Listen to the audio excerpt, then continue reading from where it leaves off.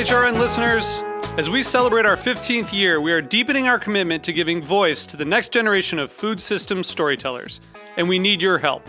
Our internship and fellowship programs help activate new possibilities for underrepresented and underestimated young people through experiential journalism, audio engineering, and production training. Through these unique programs, HRN helps food equity stewards build essential workforce readiness skills that expand their potential and foster economic mobility. Please consider supporting these critical programs. And with a minimum donation, you can be entered to win a dinner for two at an amazing restaurant in one of 8 cities and tickets to a concert at a great venue in one of those cities. We have incredible partners across the country who have donated, as they also share our passion for helping to educate the next generation of food systems storytellers. Check out heritageradionetwork.org/15 to donate and enter to win today. That's heritageradionetwork.org/15 to donate and enter to win today. And make sure you donate before March 31st. Thank you. Today's program has been brought to you by S. Wallace Edwards & Sons, third-generation cure masters producing the country's best dry-cured and aged hams, bacon, and sausage. For more information, visit surreyfarms.com. You're listening to heritageradionetwork.org, a nonprofit member-supported radio station. We're millions strong, with folks tuning in from over 200 countries. We are education. We are entertainment. We are the future of food. May is our membership drive. Become a member and support us while receiving e-newsletters, advanced invites, special discounts, and a membership card. We need your support. Visit our website and click the donate button to become a member today. Thank you for believing in us, and enjoy the show.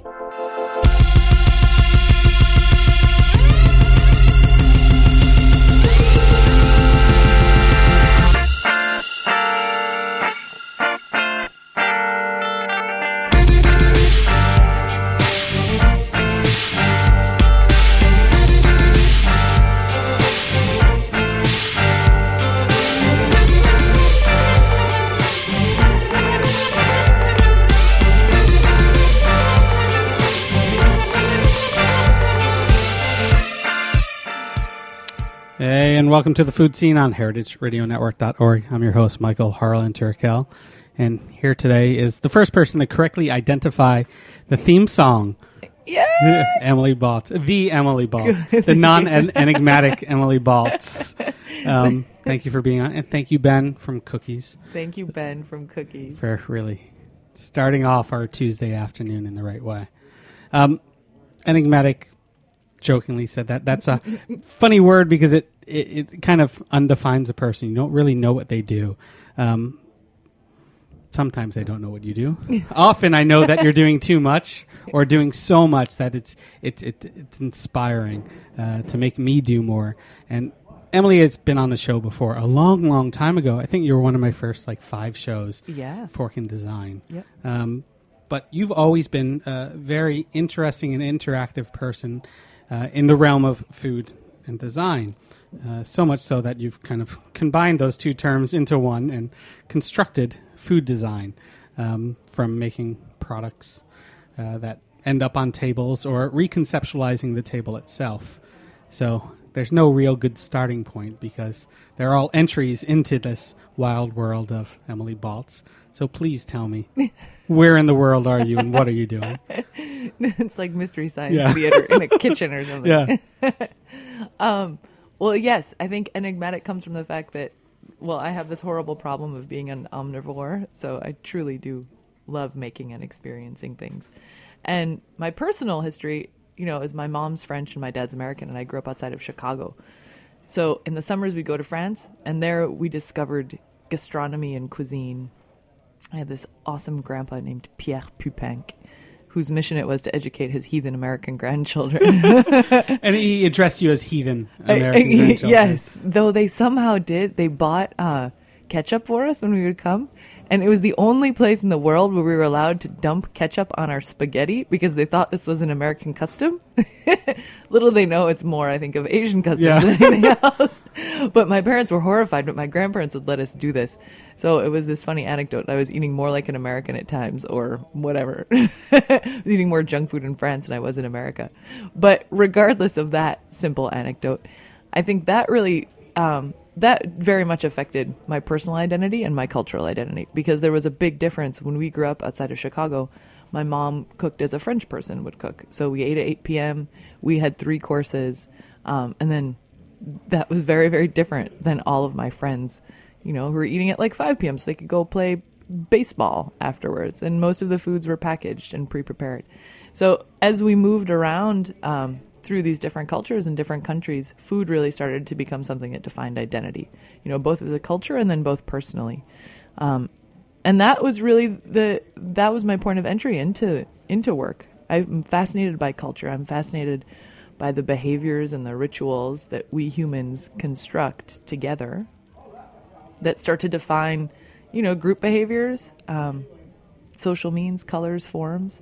And I actually first studied screenwriting. I was really interested in being able to tell stories about human psychology and emotions. And then I was, this like super headstrong 21-year-old who didn't want to work for anyone else. And I come from a family of photographers. So I've always had a camera. So I started photographing. And photographing led me into having like waitressing jobs and cocktail jobs. And I fell into the world of food and I really loved it. It was like this amazing theater at the same time, and I got to be a part of it, and you could like touch it and feel it. And I always have believed that the hand is the instrument of the mind. So for me, the food space was this place to both experiment, create, make communities. It became so holistic that it was all that I wanted to do. So I went back to school and I got a degree in industrial design so I could learn how to make these things come to life, or these stories come to life. And that's where I am today. I bring together all my skills. And someone once called me a food narrator more than anything else. And a lot of the times I think of the things or the objects that I make as props for the stories that I want to tell. Because everything in my life always has some kind of narrative to it, I'm inspired by people. I'm inspired by their narratives. I'm inspired by where they come from and why they do things. And that's pretty much the point of entry, I think, into my practice. And food is this great material and this great way to bring people together around a table, to have them talk to each other.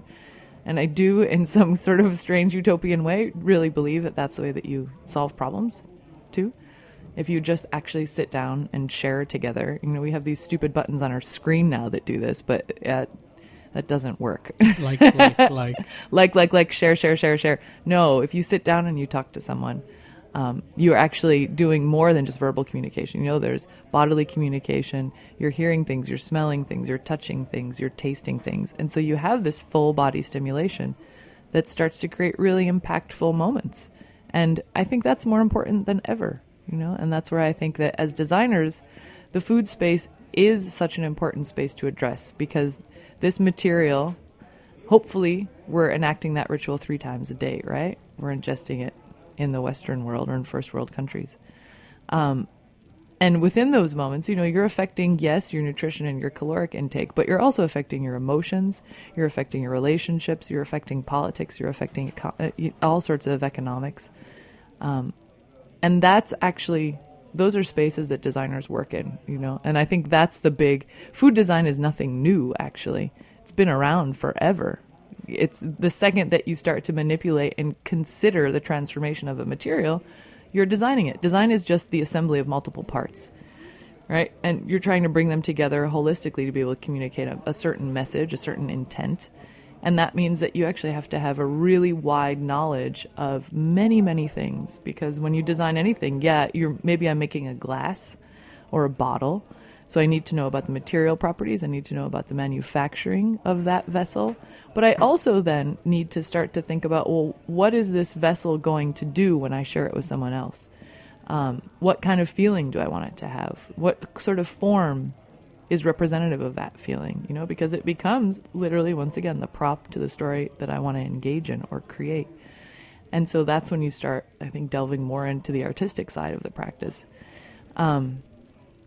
And needless to say, then there's a whole layer of psychology that comes along with mediating relationships and manufacturers and clients and all of that. So design was this place that, it very much suited, I think, my omnivorous love of making many things, of talking to many people, and of actually just being alive.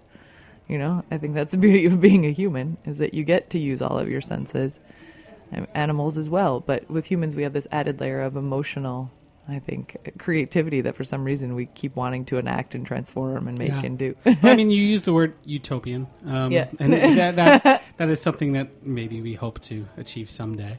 But often design, especially in I love the word foodscape setting, is almost utilitarian. And if it's not, it's almost this, what the fuck is this moment? And I'm going to harken back to the days of R4D. For those of you that know that acronym or don't, Room for Dessert, Will Goldfarb. Yes. I think my first introduction to you wasn't, me physically meeting you, but seeing your physical work on the wall. You made this great collage of imagery of the people, and there are many influential people in both our lives that came from Room for Dessert. Will Goldfarb, Pam Young, Rob Truitt, seeing their handicraft, seeing their work, seeing their manipulations, and starting the conversation there. Did people understand that conversation? Was it ahead of its time? And what were you doing there? That's it. What were you doing there? What was I doing there? So for those of us who don't know what Room for Dessert was, it was a molecular gastronomy dessert bar in Nolita in the year 2004, right? I think so. 0405? Yeah. So I was in graduate school then at Pratt Institute, and I really wanted to work on a restaurant project with a real live chef.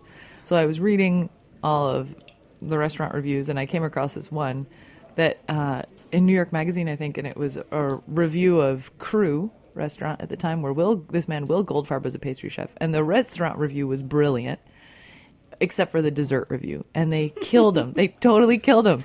And I read it, and I was so inspired because here was this man, and they killed him because he was trying to recreate a day at the beach at St. Bart's using like a spray bottle and all sorts of molecular gastronomy techniques. And as a design student at the time, I read it and I thought, oh my goodness, this is what I do. Finally, here's my point of entry into this world, because it was about materials, it was about technique, it was about processes, and it was about telling a story. So I immediately called the restaurant and I asked to speak to Chef Will Goldfarb, and they put him on the phone. And he said, hello. And I said, hello, my name is Emilie Baltz. I'm a student at Pratt Institute, and I just read your review. And he said, oh. And I said, I think you're a genius. And he said, huh? I said, I think I want to meet with you tomorrow. So we met, and Will basically handed me a Bible of his philosophy, which was unlike anything I had ever seen before. And to this day, I still think he's one of the most brilliant chefs in the world. And he lives in Bali, so you should all go there quickly. And that's how our relationship began. And we ended up, he was sort of my advisor on this project. And then little did I know that he got fired and had a baby the next day. It was like this crazy explosion, testament to his power of resilience, because a few months later, he opened this dessert bar, which really was, I think, ahead of its time. There wasn't as much culture around molecular gastronomy in New York at that time, or really this fusion of art and food. And I think that's a space that probably has affected all of us who've worked with Will and who've come from there. That it very much, I think, that kind of education and that sort of formation really spoke to all of us and made us realize that food is way more than just an ingredient, right? And Will has a philosophy that takes you through ingredients to technique, philosophy, and emotion. And all of those things together, I think that's what I'm really interested in being able to explore and also communicate through my practice, is that food is not just food, right? You consume so much. We consume emotions. We consume science. We consume history. Food is everything, right? And so if we start, yes, it's wonderful to have organic carrots so readily available now, but there's a wealth of other information that surrounds that we're also consuming. And that's where I think just greater awareness has to be brought. So. No, it's, that space was very special to you. Yeah. Aside from just being Room for Dessert, that, your entry point into Will, into this whole world was an experience being recreated. St. Bart's, trying to imbue that kind of, I don't know, everything that surrounds that, being there, that scent, that smell, that synesthesia. And then it turned into another restaurant years after What Happens When, where you were creating an experience. What was that like? That difference from trying to transmit something that is known to creating something that was unknown. Mm-hmm. I think, a lot of that inspiration has always been, looking at the plate and looking at what goes beyond the plate. That's what food design is, right? Because food design is not cooking. There are chefs who train their entire lives to do this work and do it so incredibly well. And it's not something that needs to be replaced. But I think looking beyond that and with that same intent of saying, consumption happens beyond the plate, beyond the ingredient, beyond the technique. Everything that surrounds you is also feeding you. And What Happens When was a pop-up restaurant project that I did with Chef John Fraser at Dovetail Restaurant. And he only had Dovetail at the time. And Ella DeVos of the Metrics Design Group.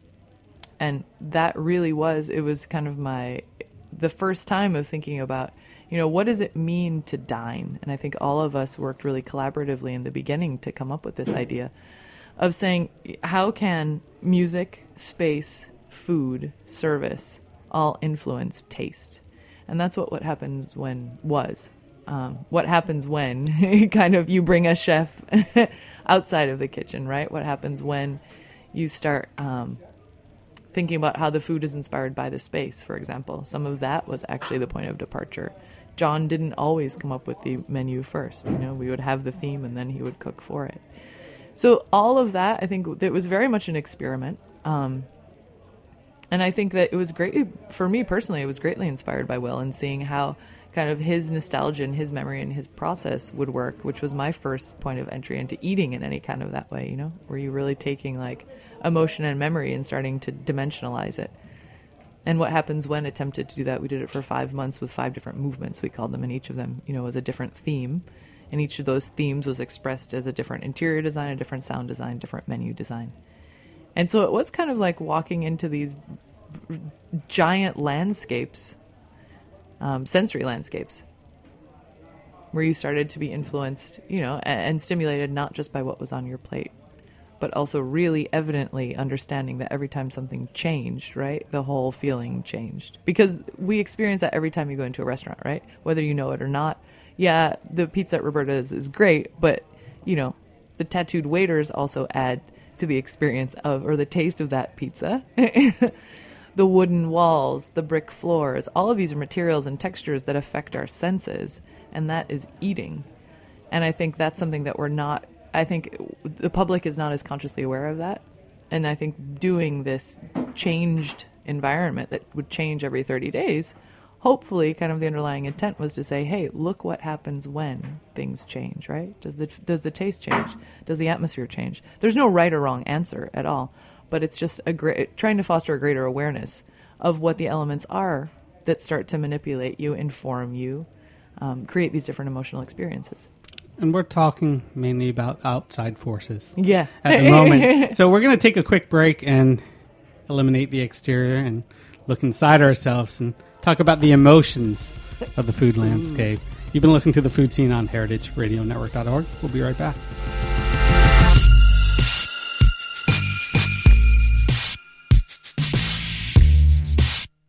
Like what you hear so far? Support the network and become a member. Membership helps us bring you the best food radio in the world and gives you access to thousands of dollars in discounts at the sustainably minded businesses that support us. To become a member, visit heritageradionetwork.org today.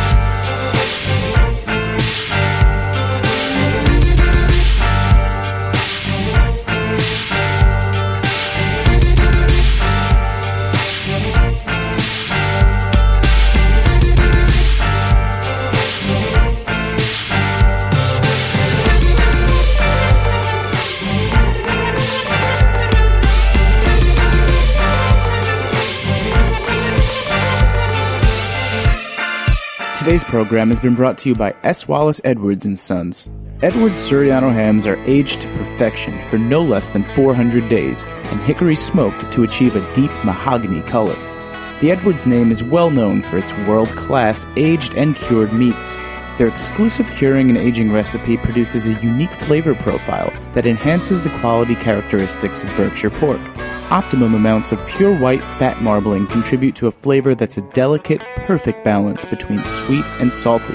For more information, visit www.surreyfarms.com. Hey, and welcome back to the Food Scene on heritageradionetwork.org. Time flies with Emilie Baltz. There's never enough time. Oh, Mystery Science Theater will create a time capsule that will take us back in time. Exactly. We're going to lock ourselves in here. Joe, you're going to have to try to bust that door down. We have so much to say. But we're talking about the exterior, the things that are constructed around us. But this lovely book in front of me, L.O.V.E, food book, L.O.V.E. It's funny when you actually type that into Amazon. Yeah. Other things come up, or into Google, so you have to watch out a little bit.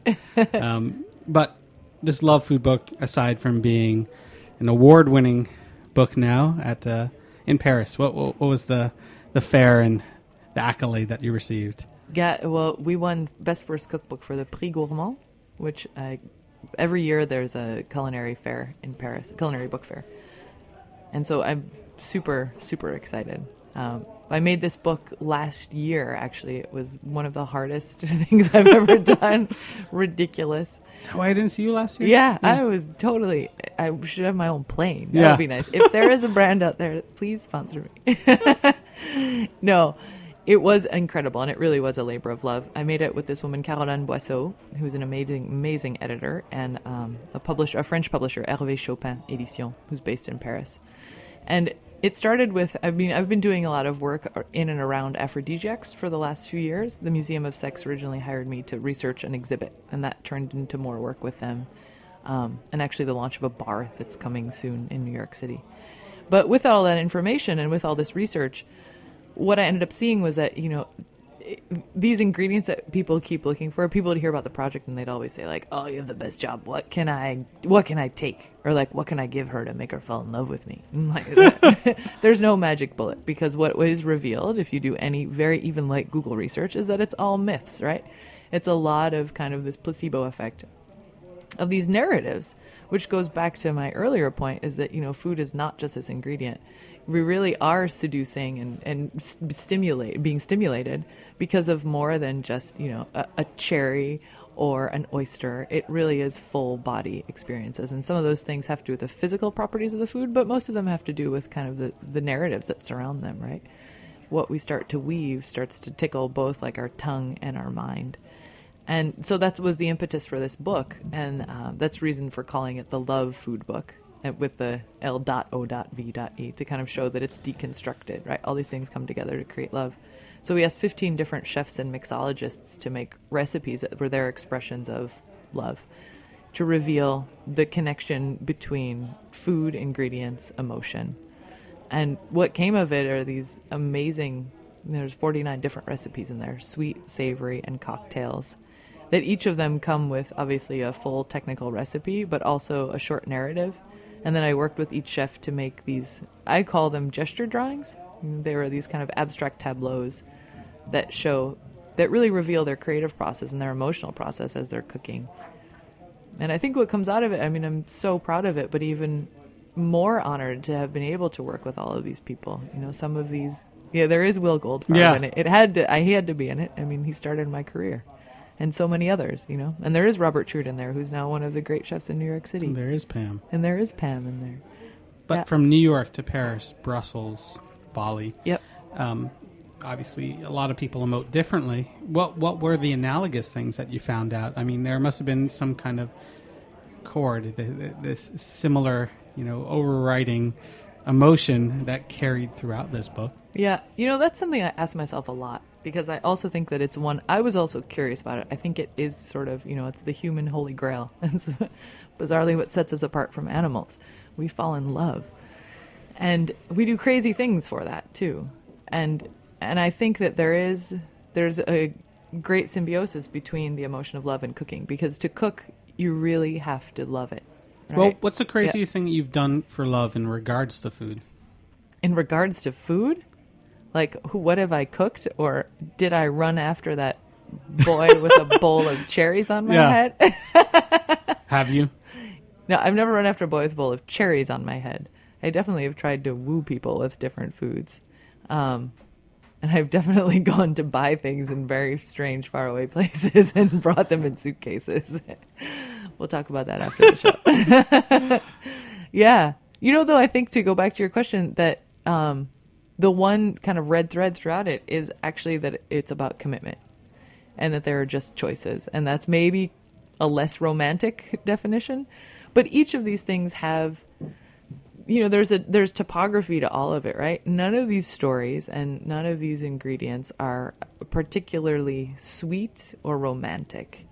They're actually all like, there's a little bitterness in it. There's a little pain in all of it, which shows us that, I think, and then the things that come out of it are so beautiful.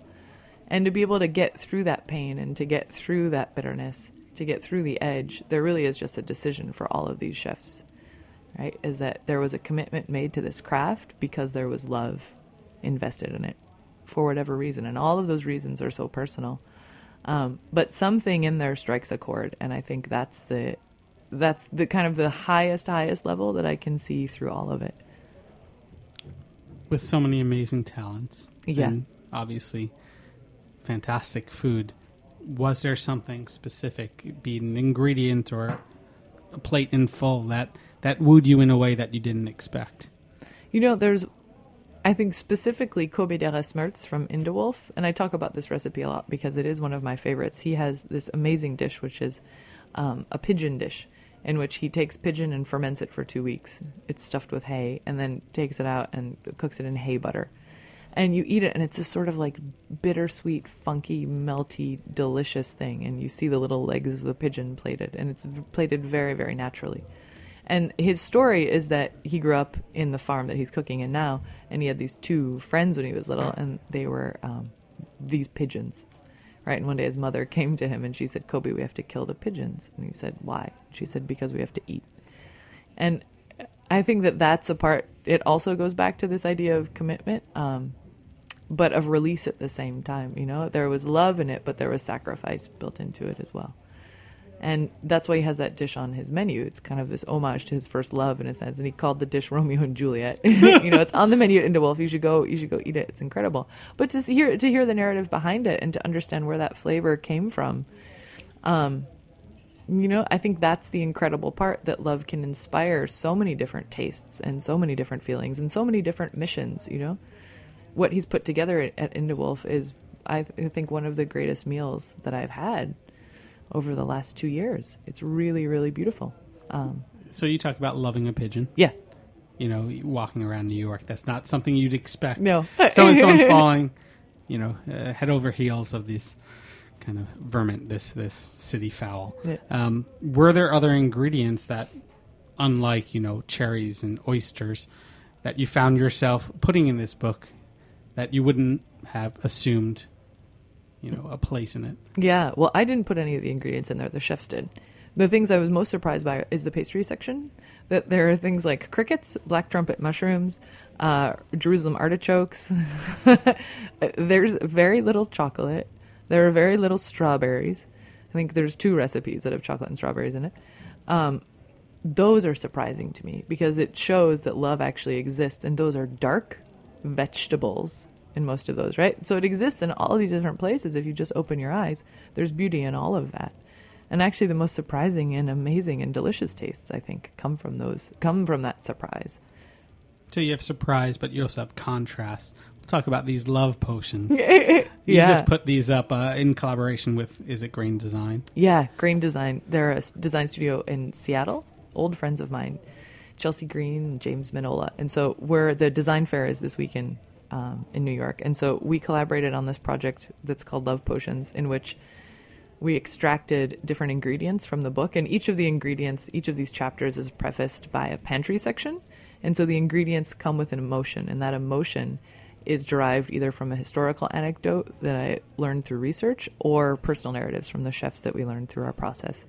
And so while doing this, I thought, it would be fun to make these sort of like vodka infusions. Everybody still wants Love Potion number 9, whether you admit it or not. But what would happen, so as I started to make these infusions with different ingredients from the book, suddenly when I started assigning the related emotions to them, these amazing names came out, like Hateful Wonder, that's vanilla and matcha, you know? and they're delicious, but they really start to be, or like Angry Dependence, you know? Embarrassed Blood Lust. orange and chocolate. Yeah, exactly. Embarrassed Lust. Passion fruit and gooseberry. And it's really incredible. I think that's the other role, you know, it's the other ingredient that goes into flavor, is that once you start assigning language to it, your point of entry then is different. It colors it in a whole new way. But there's a surprising semi-truth to it, you know, that none of these things are beautiful. Nothing is easy. Nothing is balanced. But that tension is actually what makes them beautiful. Is that considered, what is it, Jolie Lade? Almost. Yeah.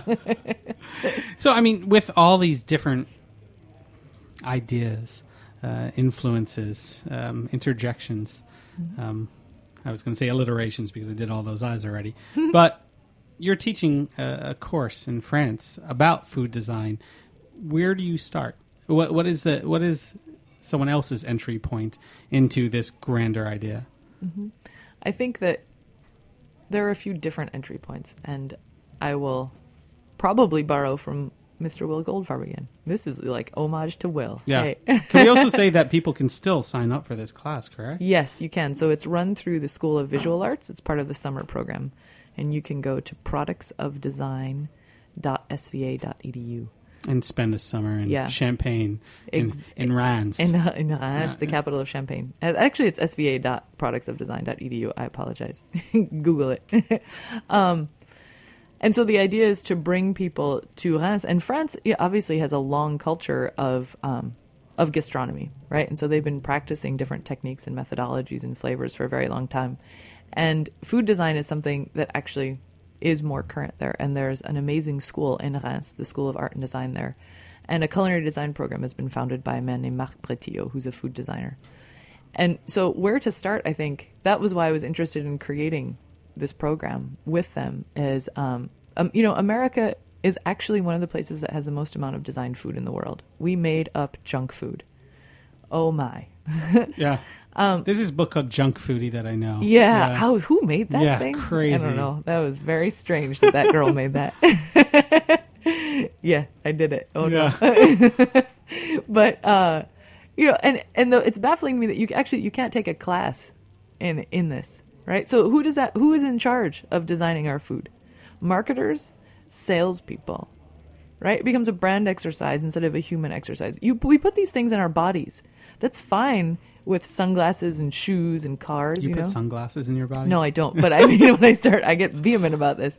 I've never eaten sunglasses. No. Oh, good. You either, huh? Not that I know. Well, we have one thing in common.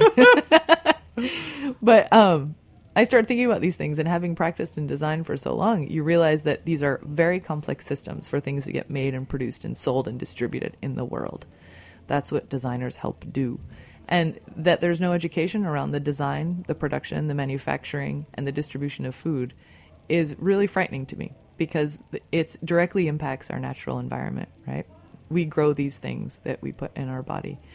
And there needs to be greater awareness about it. And so we can have multiple perspectives and multiple practitioners, so we can have a diverse ecosystem, because I think that's the health of the future. Siloed industries won't work. Mass market won't work. We need smaller industries. We need smaller communities. And food is a great way to begin that. And so I think anybody who's interested in this, this class is one way to be able to start practicing in it. And be you a chef, be you a designer, a sculptor, a business person, there's space within the world of food to practice. And we all need to practice together. And that's where I think a class like this will be looking at, yes, ingredients, where things come from, how they're grown, what that setting is in. There's an amazing woman, Claire Harton, who teaches alongside me at SVA, and she teaches food systems, which is another way that designers can practice. It doesn't have to be about, these things that you put on the table that are meant for pleasure. You know, beauty is also found in systems, and how you negotiate and design these systems more than ever before is a place that you see lots of designers practicing. Do you think there's this fear, because you talk about food design, that some people assume that it's food engineering, you know, and when you start talking about that, you start talking about GMOs, you start talking about manipulating an ingredient and almost eliminating the environment that it was in. They're distinctly different things, right? Yeah, very different things. And I don't think that those differences will continue to exist, right? We will always need engineers. Well, and you think about it very simply. You think about, you know, it's amazing to think about an ear of corn and a Cheeto. And basically, at this place in our world, those two things are made in kind of the same way. They're both engineered. They're both thought about the form and the shape. Don't tell me that you're not genetically modifying the shape of your kernels, because you are. And how you're packaging them and selling them and branding them and talking about them. And these are, someone is sitting there and saying, okay, the radius here should be about 0.08 smaller. And the color, that yellow just should be a little bit brighter. You know, the same thing goes on with the Cheeto. Paola Antonelli at the Museum of Modern Art gives a great lecture about pasta design. You know, it's not just America that does this, right? Italy has been making amazing pasta shapes for years. So we have all these different relationships that go into the building, the designing, the making, and then the sharing of our food, which is a whole other part of that practice. You know, you have restaurant designers that are part of this, tabletop designers. All of this is part of food design. And I think and then maybe the baseline of this, which I tell people when they say, well, what is this workshop going to be about? Well, yeah, this is the whole ecosystem that you live in. So I have, you know, a very big vision. But in a course like this, actually, what if I told you, okay, redesign a sandwich? What would a sandwich be if it wasn't a sandwich? What is a sandwich? How do I start thinking about what it means to layer things together, to maybe use my hands to bring it to my mouth? And if we start reinventing those behaviors, and if we start looking at different ingredients and different processes and different ways of sharing it, suddenly a whole wealth of possibilities opens up in front of us. And that's something that, you know, every kid across America hopefully is in some way experiencing, right? At lunchtime. I know I did every day growing up. And just imagine, with a little twist on it, suddenly there's a little difference in your day. And life is made of moments, you know, it's not made of even of days. And when you start to affect those little moments, that's what starts to create new behavior. And if we can do that with good intent, I think with joy, with delight, with I think the true want and need to be able to educate each other and do that for the goodness of humankind. Because to be perfectly honest, we're kind of screwed right now, you know. So I do have a desire to help make it better, and I think that's where the food space can really contribute to those relationships. I mean, we could stop right there, but I want to go a little bit further, because there must be some small little change that you want to make. What do you pinpoint as that singular effect, or are there single moments throughout the day, or these, you know, slight protocols that you want to change? Do you look at those and work backwards, or do you try to make something and see how that affects the rest of the world? Yeah. You mean, like, is there a grand philosophy of the things that I start with and work down from? Yes, I would. I mean, my greatest philosophy, I think, would be to start defining that food is history, food is science, food is emotion, food is fashion, food is sound, food is a multi-sensory experience. And that's always my point of departure. You know, food is love. That's what this book is about. Food is branding. That's what my junk food cookbook is about. You know, these are all personal motivations. And I would say, in my personal practice, I think sometimes that philosophy comes through exploratory processes. You know, sometimes I start with the idea and then work backwards. Sometimes the idea emerges through working. I think you talk to any creative, and you know, I don't think that there's any right way. I don't think that there is any linear process in the world, at least not for me. And that for me is the overarching structure. If that's the one thing I could potentially just leave this world with, is hopefully greater vocabulary, greater understanding that you feed yourself in so many different ways, and that the impact of your consumption means so much more than a calorie. And I think especially in this country, that's something that I would love to be able to help communicate and educate. Can I just reiterate the impact of your consumption? How important that actually is, because it is both a permanent and temporal thing. Because if you continue to do it in this rote and everyday fashion, you continue to put that in your daily routine. But if you change that every once in a while, that allows for diversity, that allows for change, that allows for new things to take its place, maybe even better things. So, every little thing adds up, diverges. Yeah. It's incredible. And that's, I think, the interesting part is that I'm not one of the people who's ever wanted to be a chef. I'm a good cook. I like eating, but I'm not a foodie. I don't like go on crazy voyages except for to woo young men, But it's not, I think what I'm more interested is the behavioral side of eating. And I think using it to create, as I said before, more pleasure, more joy. But if you do that with awareness and with intent, and a simple thing is even like think about all the diets that everyone in the world has gone on, right? You can't lose 15 pounds in a day. And in a healthy environment, you could lose that in 4 months, right? 4 months, 5 months. And the only way that you do that is just by incrementally changing little tiny things. And what does happen, exactly what you say, is that suddenly a wealth of new possibilities opens up, a wealth of new flavors that you never even realized.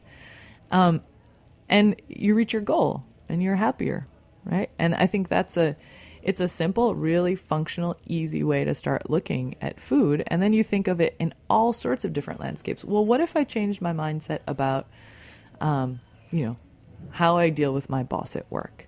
And I'll do this little thing every single day, right? Because I did it with my food, I can do it with this too. I think that impact really starts to resonate and ripple out in so much, because it's muscle memory. Food's the thing that affects our internal organs, and therefore it affects our chemistry, affects our biology, it affects our psychology, which in turn is our emotional state, the way we navigate the world. So I can't think of any other place to start.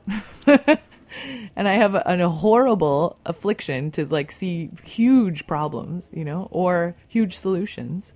And food is a way for me personally to really focus it in a very fundamental fashion and give myself some constraints and say, okay, start here.